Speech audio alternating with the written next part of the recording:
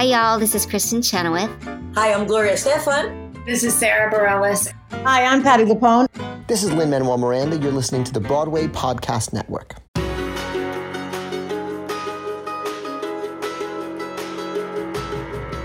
Welcome to the Theater Podcast, intimate personal conversations with theater's biggest names. I'm Alan Seals. I don't know who I am anymore. Yeah, you're kind of getting spaced out over there. I'm fine. Hi, Jillian. Hi.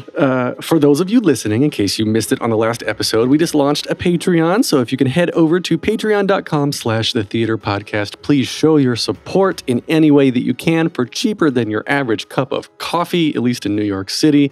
You can help us out and help us keep going. Yeah.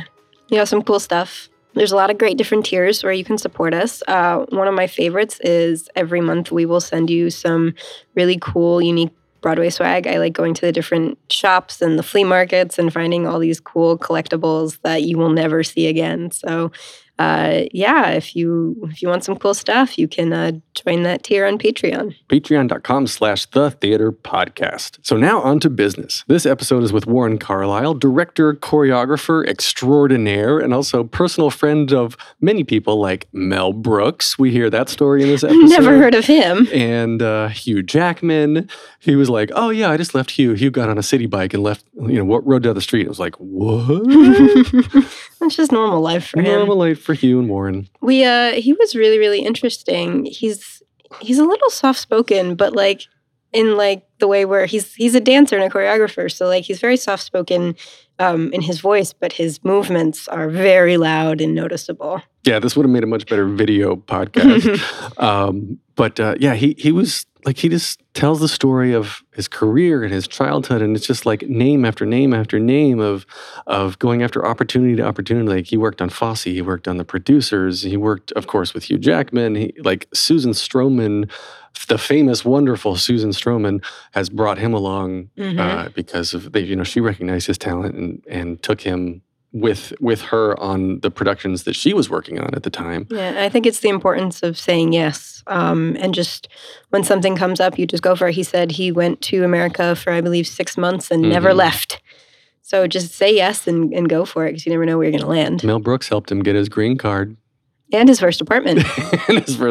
Which we both talk about both of those in this episode. But one of the things that really impressed me, I'm a creature of habit. I like to find a formula for things in my life, and I'll change it up every now and then, but I don't want to solidify it and then move on to the next thing. When I asked him about his approach to choreographing, he said it changes every time. As a creature of habit, I would suspect that you would approach a show or approach a project sort of in the same way of this won me and Tony last time, so I'm going to kind of follow the same thing again this time. And obviously he just, you'll hear the story in the episode, just doesn't do it, does something different every single time depending on if he knows the actors first or he knows the directors first or if he knows the script first. And right now he's already rehearsing or thinking of choreography for Music Man in 2020. Yep. It's I think it just goes along with the real artistry of it, of there's no one size fits all for anything. And so he just, whatever feels right is what he goes for. And that's why it's so brilliant. Yeah, and he is a brilliant man with wonderful stories. Everybody, please enjoy this episode with Warren Carlyle. The longest field goal ever attempted is 76 yards. The longest field goal ever missed? Also 76 yards. Why bring this up? Because knowing your limits matters, both when you're kicking a field goal and when you gamble. Betting more than you're comfortable with is like trying a 70-yard field goal. It probably won't go well. So set a limit when you gamble and stick to it. Want more helpful tips like this? Go to keepitfunohio.com for games, quizzes, and lots of ways to keep your gambling from getting out of hand. Here you go. 1, 2, 3.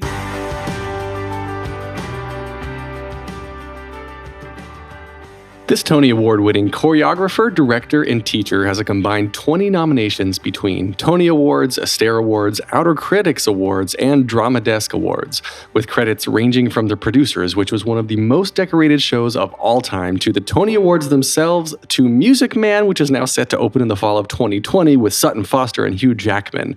His most recent work, Kiss Me Kate, starring Kelly O'Hara, Will Chase, and Corbin Bleu, is now playing on Broadway and has just been extended through June 30th with Warren Carlyle. Welcome to the podcast. Hi. Did I do you justice there? That was amazing. Yeah, okay. I'm blushing. That's good. And just to kick this off, all these awards, do you have like a shelf? That's what I always want to know. When you get these awards, you take them home, right? Do you take them home? Yeah. Like what, do you have a shelf at home, like next to your baseball trophies? Yeah, I have a bookcase. I have a bookcase that has some precious pictures on it and a few trophies. A few of the great awards that you have won? Is it behind glass or does it collect dust? No, it gets dusty. It gets dusty. Okay. All right. So obviously, let's get back to where you grew up, which is what we do normally on this podcast. And so tell me about where you grew up and what kind of kid you were. All right. So I grew up in a small town called Norwich. It's in East Anglia. It's 4 hours from London on the East Coast. I was a hyperactive kid, like truly hyperactive, actually. Really, like I ran track and swam and did horseback riding. And then around 10 years old, I saw the movie Top Hat and kind of pointed at the TV and said, I want that. Like, I want to do that. And my mom, God love her, just took me to the local church hall. And in the back room of that church hall, there was my first dance class. And a year later, I got a full scholarship to ballet school, and off I went. You know, my life, like much like Billy Elliot, really, that's the best way of explaining my life. So you learned how to be amazing at dance in a year, and good enough to get a scholarship out of it. Yeah, pretty much. Wow, that's incredible. I don't know what I would do within a year that all of a sudden I'd be like, yeah, well, I'll just give you money to go do this. Hopefully, maybe podcasting. Who knows? So starting then at 11, you were dancing. Yeah. And did you, at that time, did you go away from home or was it still I did nearby? when I was 14, Yeah. I did, and I loved it because I was suddenly with people who were like me. You know, I think I grew up in that small town not like anybody else, you know, in an interesting way. And suddenly in the school, there are other guys who are dancing. There are other people who love jumping as much as I love jumping and spinning as much as I love spinning. And I found my home, actually. Your tribe. Yeah, I did. Yeah. I really found them, and they found me too. And I had a great, happy time in that school. That's great. So you were then. So that was 14, and was it still just a normal? Was there a normal educational component to this in terms of like science and math and whatnot, or was it all just like dance? No, there was normal too. There was normal too, but with a group of kids like we were, there was not much normal about it. You know, because we were there to dance. That's really what we were there to do. And I studied English, and I studied music, and I studied art, and that was about it. English, yeah, okay. So then, at this point, do you know that you want to go kind of, I guess, into the director, choreographer, like the creative role, or are you still thinking that, you know, what's your personal trajectory at this point? You know, at that point, I just wanted to dance. That was all I wanted to do. To me, it was like the Olympics. I just wanted to be in the Olympics. And really, that's what I did. Like, I just wanted to jump high and spin a lot. And I did. But looking back, I'd always choreographed. You know, whenever I hear music, I imagine people dancing. Mm-hmm. And that's one of my earliest memories, actually, even before I knew about dance. That's what I did as a young child. And now for my living, I sit in my apartment and I listen to music and I imagine people dancing. So there's a profound connection to my pre-dance years. And then all the way through my dance years, I was always the person that choreographed. If someone needed something, it was me. I'll do a number for you, or I'll do a routine for you, or I'll do a ballet for you, or whatever it is. Mm-hmm. Yeah. So are you a singer too, or was it all just dancing? No, I was. Yeah. I was a singer. I mean, I did eight or nine West End shows in the ensemble, mm-hmm. and I sang. I think my first audition song was Happy Birthday. Really? Yeah. I auditioned for Gillian Lynne for Cats. I was in the year 10. I was in the 10th anniversary cast in the West End. And I said Happy Birthday was my audition song. I didn't know that could be taken seriously. That's actually a really cool story. Right. Wow. All right. Well, that gives me a little bit of hope, I guess. Yeah. So the West End productions, and then where was it? I mean, how long were you performing versus choreographing? And then I guess when did the directing start to come in? Right. And I think, it's interesting. I think I've always choreographed. I don't think there's ever been a time when I haven't. And when I was about 24, I choreographed a West End show called Pageant. And it was done here. It was done off-Broadway quite successfully, written by Bill Russell, costumes by multiple Tony Award winner Greg Barnes. Mm-hmm. I choreographed that in the West End when I was 24. So I was already kind of on my choreographic journey. And then I had an opportunity to work with Susan Stroman and Trevor Nunn at the Royal National Theatre doing a production of Oklahoma in 1998. And I kind of went back to dancing just to get in the room for that. I was very, very keen to be in that particular rehearsal room. In that rehearsal room also was, of course, Hugh Jackman, who was not yet 30 years old, playing Curly. And that was a big kind of turning point in my life where I was suddenly in the room with really, really true greats, real greats. And it made me all the more determined actually to choreograph and to direct. I love telling stories, no matter whether it's through dance or if it's spoken. I'm a big fan of storytelling, and Oklahoma was a really big kind of turning point for that. And Susan Stroman, actually, do you want to continue your story with her, because she's brought you with her to a little bit of success? Oh, she's incredible. She's really, really the best. The best. Has been over the years a great mentor of mine. So I met her for the first time when we did Oklahoma at the Royal National Theatre. Following that, I came with her to New York to do the dance movie Center Stage, directed by Nick Heitner.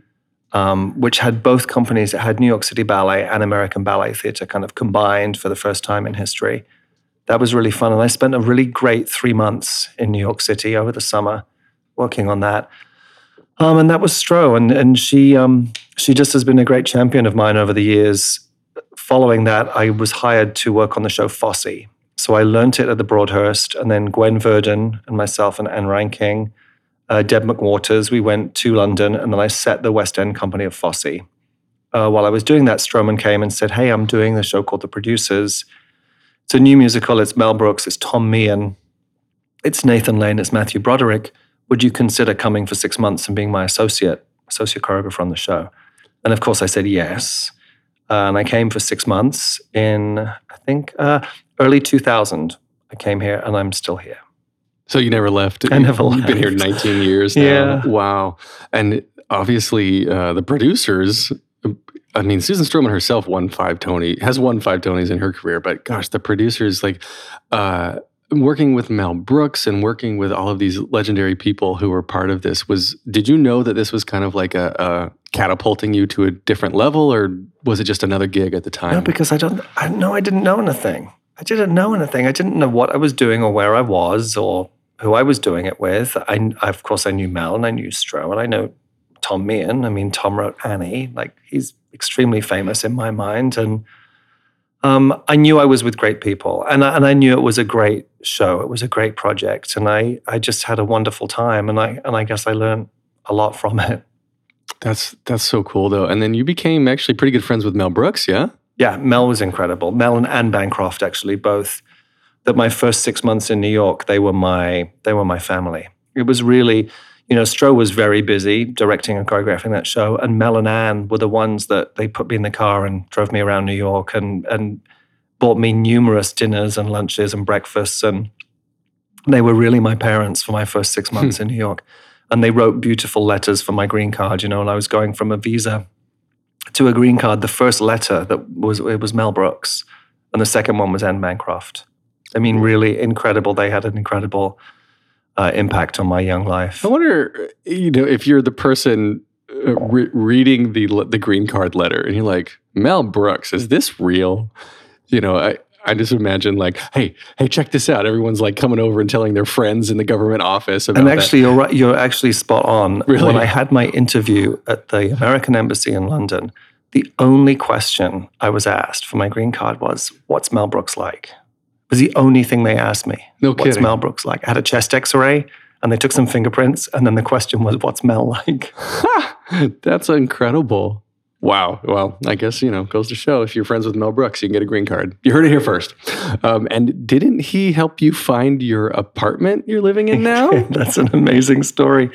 He did. Mel has a really great son called Max. And Max and I are a very similar age. And I was buying my apartment in New York. And Mel insisted on doing the walkthrough before the closing. So Mel came to the walkthrough before I closed and looked in every cupboard and made sure I was getting my value for money. He's been incredible, just incredible with me. Well, he gave you the version I heard was that he gave you the okay, did the Mel stamp of approval, right, to live there, and then now we'll use this. We can transition into your creative process specifically. But don't you choreograph in your living room? Like that was part of the look you were going for. Yeah, and it's part of. I don't think I knew it at the time, but I live in a pre-war apartment that was designed by the same architect that designed the Broadhurst Theatre. Really? I think he only designed one apartment building in his life, and it happens to be the one I live in. The rooms are extremely generous. They're very square. It was a hotel at one time. They have extremely high ceilings, but they're big rooms. And one of the things I love still, almost 20 years later, I stand in the middle of my living room and I face this kind of blank wall, and I play the music and I move my fingers and I move my feet, and that's how I visualize the work I'm going to do. Is it a mirror or is it just straight up blank? No mirror. You choreograph without a mirror, really? No, I can't look at myself. That's terrible. that's horrifying. I just imagine you at kind of risky business style, 2 a.m. in your tiny whities. You're like, all right, and just moving around and looking at yourself in the mirror. But I guess it's good there's no mirror there. Because I'm imagining Kelly O'Hara, I'm imagining Corbin Bleu, and I'm imagining James T. Lane. Like I'm imagining the perfect people, not the 47-year-old version of it. Well, for those who don't know, let's back up a little bit. And can you explain the difference for the listeners between like a choreographer, an assistant choreographer, associate choreographer, and like all the different kind of iterations? Yeah. I mean, what's interesting for me is I've been all of those things. I've worn all of those hats. So I would, in my journey, swing, right? A swing would be first in that lineup. And then that is a person who learns multiple parts and who is ready to go on at the drop of a hat. It's a very particular skill, and there are some great, great, great swings. There are some famous swings on Broadway, and I happen to be a okay swing. I did it once. I didn't write anything down because I didn't know I should. So I just learned 19 parts in my head. 19? What show was that? Pickwick. Wow. Choreographed by Gillian Lynn, actually. So I was a swing, and then I was a dance captain, because generally they just need someone to learn everything and be able to run a room or be a voice of reason at times. And then that kind of dance captain, voice of reason, turned into an assistant choreographer, voice of reason, because then I had ideas about steps, or I had ideas about story, and I was easy to be with and pleasant to be within a room, but could say, hey, everyone, we need to do the work, 5, 6, 7, 8, let's fix it. Mm-hmm. So I had that experience as a kind of assistant choreographer. And then associate choreographer, traditionally, I think legally in the billing, associate offers artistic contributions. They're not noticed in any way, and it's not paid for in any way or rewarded in any way. But I think the true legal definition, I think, in our contracts now is that they offer contributions artistically. Mm-hmm. So I was an associate choreographer on numerous productions. On Broadway, it was the producers, and it was Oklahoma at the Gershwin, the pre-Wicked days of the Gershwin Theatre. And, then following that, I became a choreographer in my own right. And then choreographer, is someone who's responsible for all of the dance in the show, most often all of the musical staging too. There are many directors that say, when the music plays, it's you, kid. Like, get in there and do it. Mm-hmm. And I love that. So choreographer is a big, it's a big job, and it's a big title. It's something that I take very seriously, but something that I love doing. I love doing it.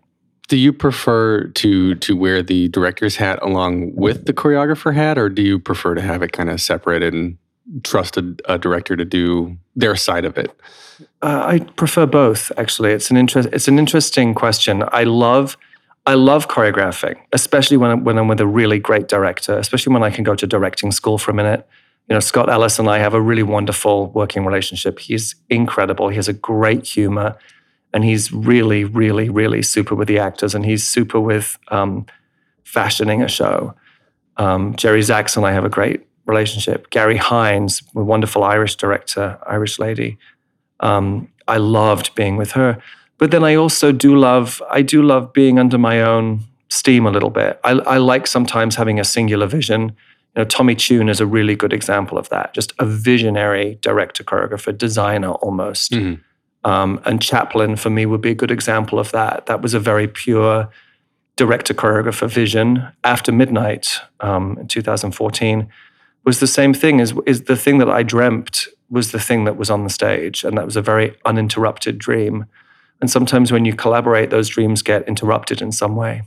And, then just being a choreographer becomes sometimes about dealing with those interruptions instead of following that one singular visionary path. But I do enjoy both. I like collaborating. I'm always happy to be with smart people. That's interesting. I'm trying to think about what I would do. I'm not a choreographer. I'm a mover. Not even a dancer. I wouldn't even call myself a dancer. But no, I like the directorial side, and I just don't know enough about choreography. Goodness, I mean, I guess speaking more to your creative style or your creative process, do you work differently when you know a cast first, or when you know a script first, or when you have the music first? Like, what's the easiest thing for you to start with? I think it's different every time. I mean, each show is different. Each show is unique, has a unique set of opportunities. I generally start with the music. I like music. I read music. I studied music a little bit in school. That's normally my way in. There'll be a score that I can look at. I play through it numerous times. I'll have whoever the dance arranger is. In the case of Kiss Me Kate, it was David Chase, wonderful David Chase. And we spend a lot of time going through the score, really note by note by note by note. That's normally my way in. And Kiss Me Kate was a really fun one because it's about gypsies. It's about us. It's about, people that love the theater, people that work in the theater, on stage, backstage, that great kind of show within a show. That was an easy thing to access, actually. Mm-hmm. But yeah, each time my process is very different. And actually, even within a show, like Kiss Me Kate has a lot of range. Tom, Dick, and Harry is completely character-driven. That dance is character-driven. 3 suitors who are all completely different. One is like hot and jazzy and tries too hard, and one is super cool and she has to come to him. And the third one is all heart. Corbin's solo was all heart. But those dances were created out of character. Too Darn Hot was a sequence that was born out of kind of dancers and actors at rest. How wonderful to kind of watch them at intermission in the alleyway outside the stage door, and what are they going to do? And that delicious kind of battle of the sexes. If the men do a section, then guess what? The women are going to do it much better. There's a great kind of tension and play in that I was keen to bring out somehow, to lift somehow. Cantiamo was about celebrating beautiful, strong women, like placing these women in those barrels and watching them stomp on those grapes. So I thought that was really just an opportunity for something kind of sexy and unexpected in a way, and some great partnering. And Bianca was just this charming kind of love letter, this guy with his heart on his sleeve, just doing anything he could to demonstrate his love. Mm-hmm. So, even within one show like Kiss Me Kate, there's a great deal of range and different skills, storytelling skills or pure dance skills with Too Darn Hot. It was a really fun, Kiss Me Kate was a particularly fun challenge. That's really strange, I guess in a good way, because with something like Kiss Me Kate too, for any revival, and this kind of applies now to Music Man coming up next year as well, like, do you start from, I guess, researching? Do you research at all, like what was done in the past, or look at what was done and try actively to, I guess, be inspired by it versus not do any of it? Like, do you want to be completely original, or are you trying to adapt? I would like to be completely original. Yeah, but it's difficult sometimes, and I think especially with the dawn of YouTube, everybody's seen a version of what you're going to do, especially with the revival. Follies. I did Follies a few years ago at the Marriott Marquis, and that was very daunting because I think Michael Bennett had kind of big shoes to fill, and a lot of that production is available on YouTube. You can see the original production, or you can see parts of it, and I just didn't want to be compared, and I was nervous about being good enough. And with Kiss Me Kate, I saw actually Kathleen's production. I saw it at the Hirschfeld and loved it. I loved how much dance there was in it, and I, of course, am a huge fan of Cole Porter. But I don't remember much more than just loving it. I don't remember details of it. So when I went to work on this one, it was just like doing a brand new show for me. There wasn't really a reference to the past. With Hello Dolly, yeah, there was much more of a reference to the past. Mm-hmm. the front of the theater was decorated in the same bright red that David Merrick used on the original production. All of those quotes from the original production were there. So the outside of the theater promised the audience the original production, basically. And do you know that, though? Do you know that this is what the set's going to look like and then adjust your choreography based on that? Yeah. Yeah? Yeah, constantly, because you adjust it based on the artwork. Like I work on the artwork, like because the artwork is the first image of the show. And if you promise them a garden, you better deliver a garden at the end of Secret Garden. If there is a beautiful flowery garden on that poster, I just promised 18 million people a beautiful garden. So when they see the end of that show, that last scene better look like a beautiful garden. Wow. So I'm conscious about those things. I'm conscious about those promises. And Hello Dolly was something that promised. It very much promised in its advertising and in its approach. It promised a really faithful revival. And also, I'm a big fan of Gower Champion, and he did some really wonderful things. That procession in Sunday clothes is, how could I ever do better than that? Like having them walk backwards or sideways was not going to be any better than that beautiful procession. So Hello Dolly, was really interesting because it was a very faithful production. And I wanted to be faithful to Gower Champion. It was very important. And it's also that kind of thing where if it ain't broke, don't fix it. Yeah. I really felt like that. And the number Hello Dolly is really wonderful. And I, of course, adjusted some things within it, but I actually was quite faithful to what was originally done, I think, as I should be. And, I'm a fan. I'm English in my roots, right, in my heritage. So I believe in tradition. I come from a culture of traditionalists. And I think it's okay in my young adult life to be secure enough to tip my hat to the past and know that I'll have plenty of chances in my life to be truly original. Yeah. So now with Music Man, are you thinking about this already? When do you start the choreography? Oh, like 2 years ago. Really? Fully 2 years ago. Yeah, Music Man 2 years ago. As soon as Hugh mentioned he wanted to do it, I was dreaming about it. Wow. So even during Kiss Me Kate, you were already having Music Man dreams.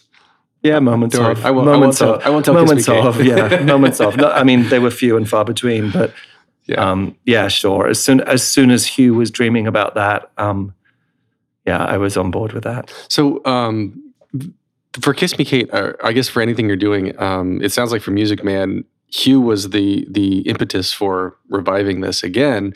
But for something like Kiss Me Kate, I don't know in the creative process where that came from. I mean, maybe you can speak to that a little bit. But do you get attached before you know who the cast is and then adjust based on casting decisions? Or is it just like, this is what I'm doing, cast somebody to do it? It's different every time. Each version is different. Some things when I'm on really early, when I'm attached early, I have casting approval over everything or everyone or every department. And other things like Kiss Me Kate, Kelly was really the reason. Kelly O'Hara was the reason to do that show. And Scott Ellis, the director, always said, if it's not Kelly, then it's not Kiss Me Kate. Then we just won't. We'll do something else. Mm-hmm. And he was right, actually. He was really right about it. She's wonderful, and she's been a wonderful collaborator, and she's been a dear friend of mine for many years. And I'm very, very happy and honored to be in her company. And boy, was that a good reason to do Kiss Me Kate. So are you still friends with Hugh as well? Do you call yourself friends? Yeah? Yeah, I just left him. I left him on a city bike. You're kidding. No, we just, we rehearsed today. We rehearsed from 10 until 3 today. You've already started rehearsals? Yeah, not for Music Man. I'm directing his one man. I'm directing his arena tour, Yes. his world tour. So we are well underway with that. I don't know what if I'd do if I just see Hugh just riding a city bike down the block. I guess that's what he does. Nice guy. So you've choreographed as well for like the Tony Awards themselves, yeah? Like how did that come about? I don't know. I think I just got lucky. I think someone else wasn't available, and I was probably the third choice, which I have to say I love. I am much better when I'm the second or third choice, because then I can only succeed. I think being the first choice is a terrifying position for me. I'm much better as the underdog. So I'm sure there was someone who was unavailable, and I was lucky enough to be the third call. And I got to choreograph the Tony Awards. I got to stage and choreograph the Tony Awards, and coincidentally, it was the year that I was nominated for Best Director and Best Choreographer. That same year, I also choreographed the telecast, which meant actually I didn't leave Radio City until 5:30 that afternoon. I took a cab home. I changed my clothes. I got back in the cab and went back to the hall, and didn't have time to think about anything. And it was a really wonderful. It was a crazy, wonderful experience. Hugh was hosting that year, and of course, I'd gotten to know the whole CBS crew and the whole orchestra and everyone backstage at Radio City, and it was an amazing moment to kind of walk off stage holding an incredible trophy, and then there's my buddy of 20 years. There's Hugh, like, well done, mate. You know, it's really a special, very special thing that I will hold near and dear. That's great. And that was 2015 and 16 that you did. You did both years or just the one? No, I did both. I did I did 2 years back to back. And the second year was Kristen Chenoweth and Alan Cumming.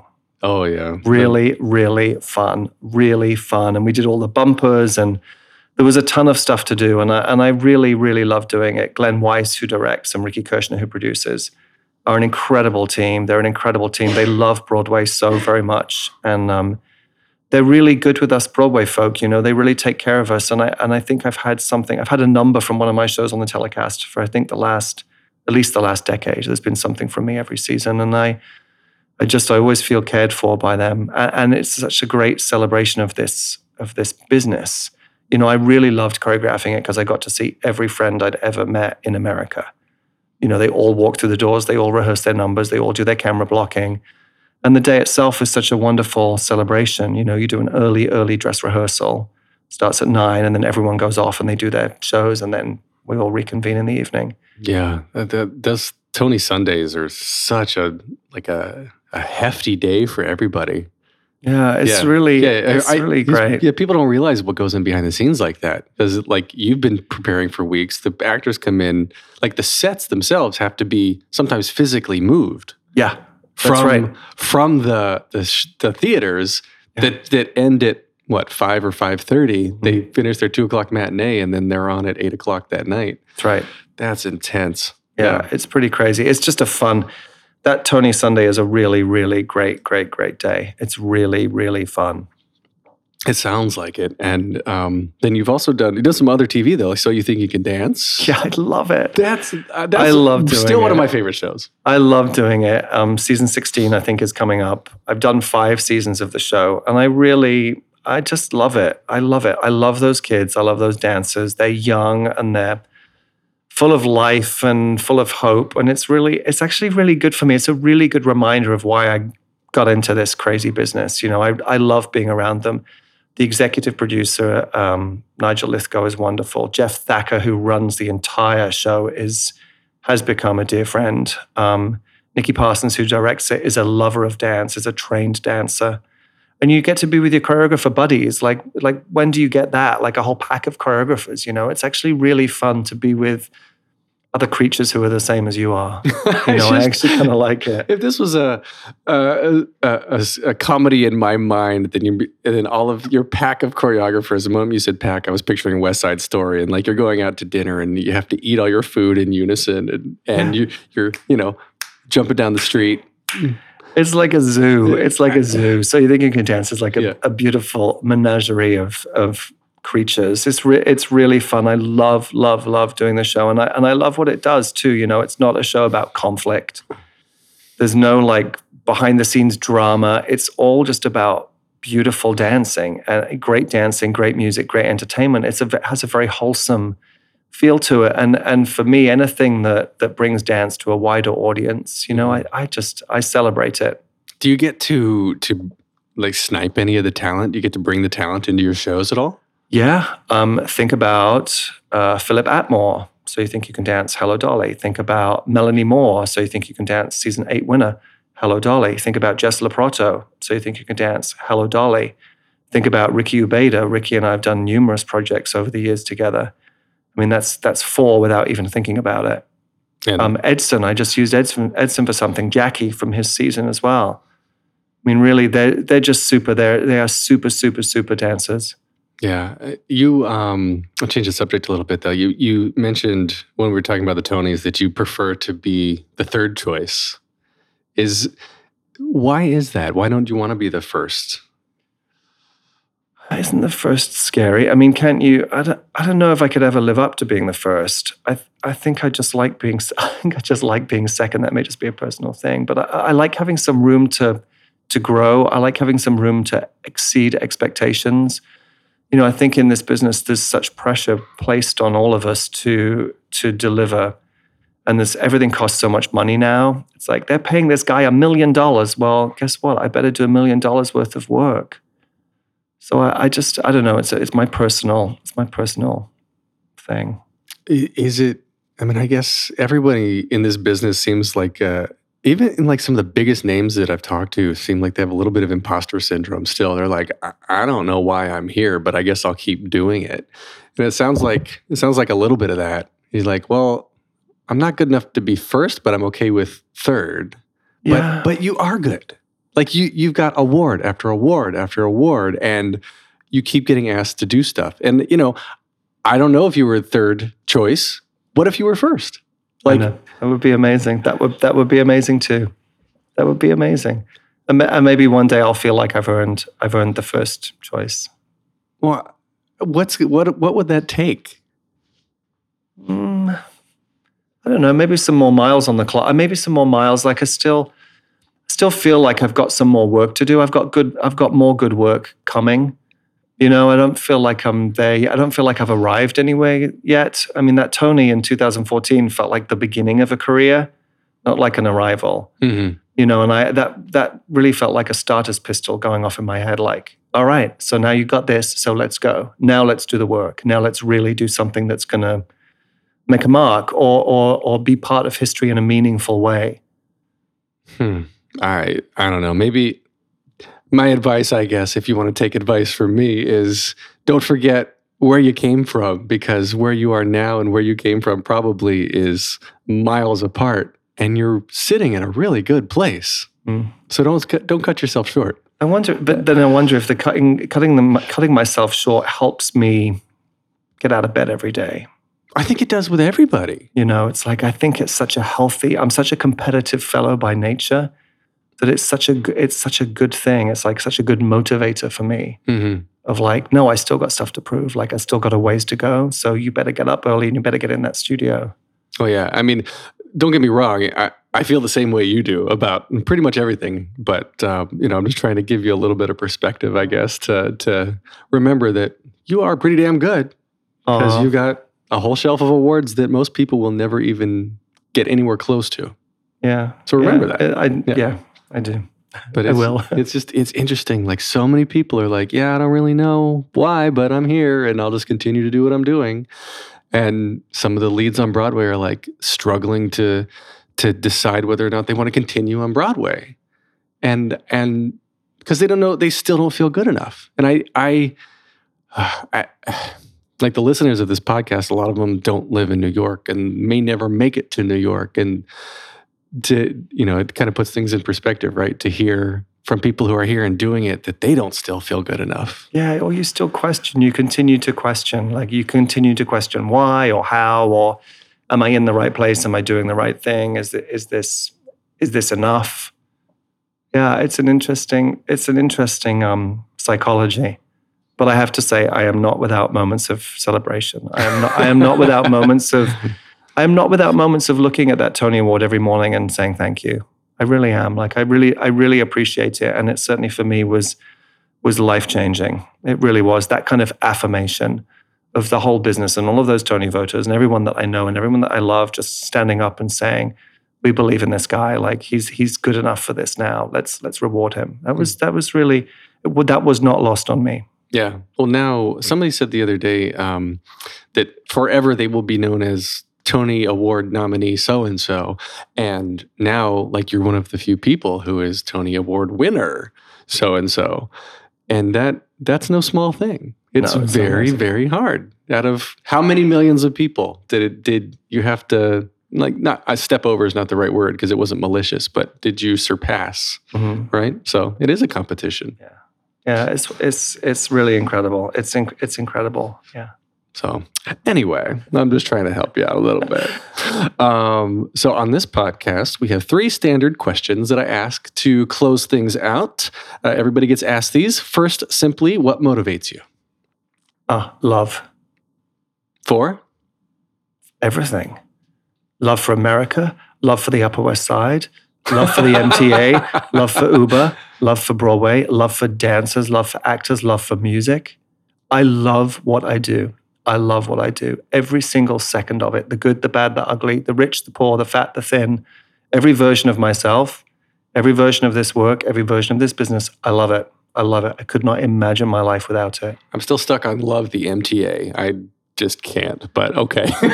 Well, the last time I went on it was probably 1998. Well, there you go. That's why. We were next to, never mind. I won't go down that route. Question number 2, what advice would you give to your younger self and younger people listening now, starting out down a similar path? I think I would say, I just would say, learn to say yes. That's the most important lesson.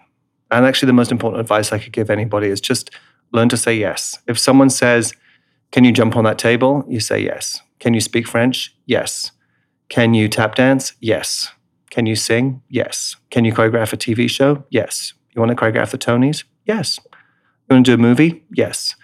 And then you go home and you figure out how the hell you're going to do it.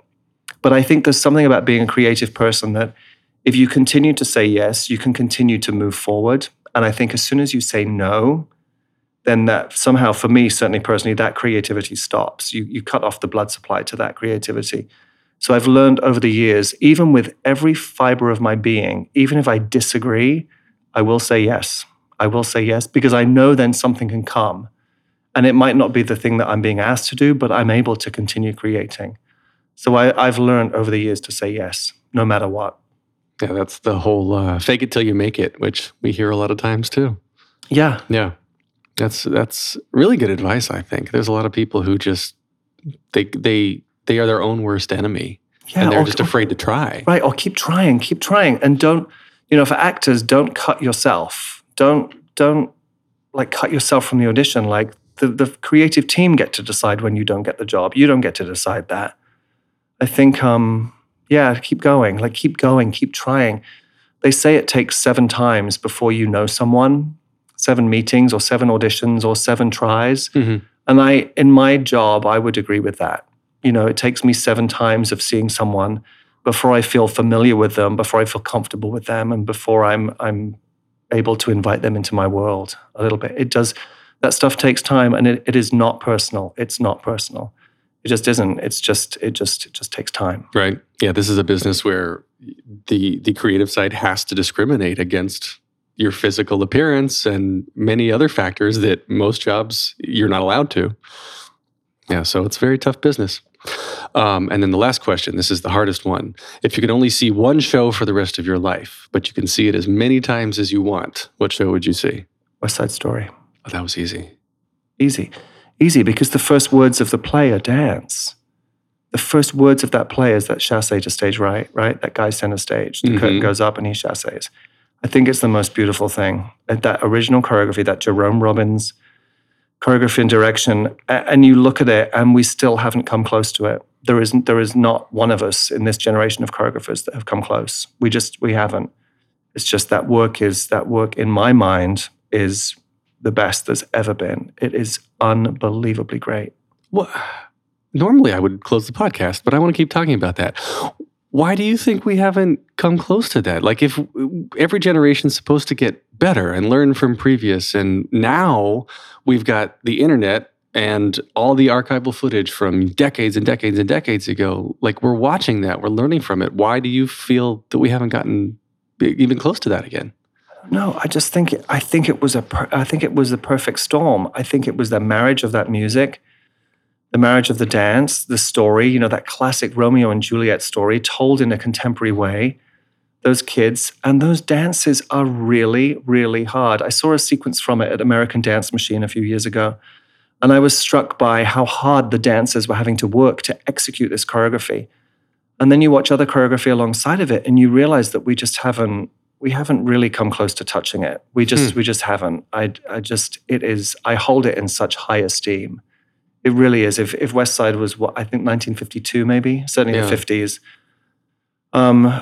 It's challenging. It's challenging in this day and age. It's so interesting to me. Do you know? I actually don't know who's choreographing the Spielberg movie. I do. It's Justin Peck, New York City Ballet. Yes, Justin Peck. He won a Tony for Carousel, I think, last season. Who's perfect? He's the perfect choice because in his repertoire he will have Robbins, all right? Because Robbins was a founder of City Ballet, so he'll have knowledge of that original vocabulary somehow. And he has a wonderful, wonderful kind of visionary approach of his own too. He's a really special choreographer, and I think, in my opinion, certainly the right person for that job. I can't wait to see what he does with it. Well, I hope he comes close. Yeah, and he will. Cool. All right. Well, we can find you online on Instagram at Warren Carlyle, and I don't think you use your Twitter anymore, do you? No, it's still there, but somewhat dusty. At Carlyle Warren. And then, are you anywhere else you want to plug? No, that's it. All right, Instagram, that's it. We're at Warren Carlyle. You can get more of me at theater_podcast on Instagram and Twitter, facebook.com/officialtheaterpodcast. Of course, listen, please subscribe, rate, and review. The ratings do help. You can email at feedback@thetheaterpodcast.com. This is produced by Jillian Hockman. And as always, thank you to Jukebox the Ghost for our intro and outro music. Warren, this has been so much fun. Thank you. Thank you. Make the world a little colorful. Hey, it's Leslie Odom Jr. here on the Broadway Podcast Network to tell you about the Rise Theater Directory, a program of Maestro Music. Rise is a national online resource designed to connect and empower backstage and administrative and creative theater professionals from underrepresented backgrounds. If you work or aspire to work in the theater community, this can help you find your next project. And if you hire theater professionals, search the Rise Theater Directory to find your next team. Create your profile now and get more information by visiting risetheater.org. That's theater with an RERISETHEATRE.org, because only together we rise.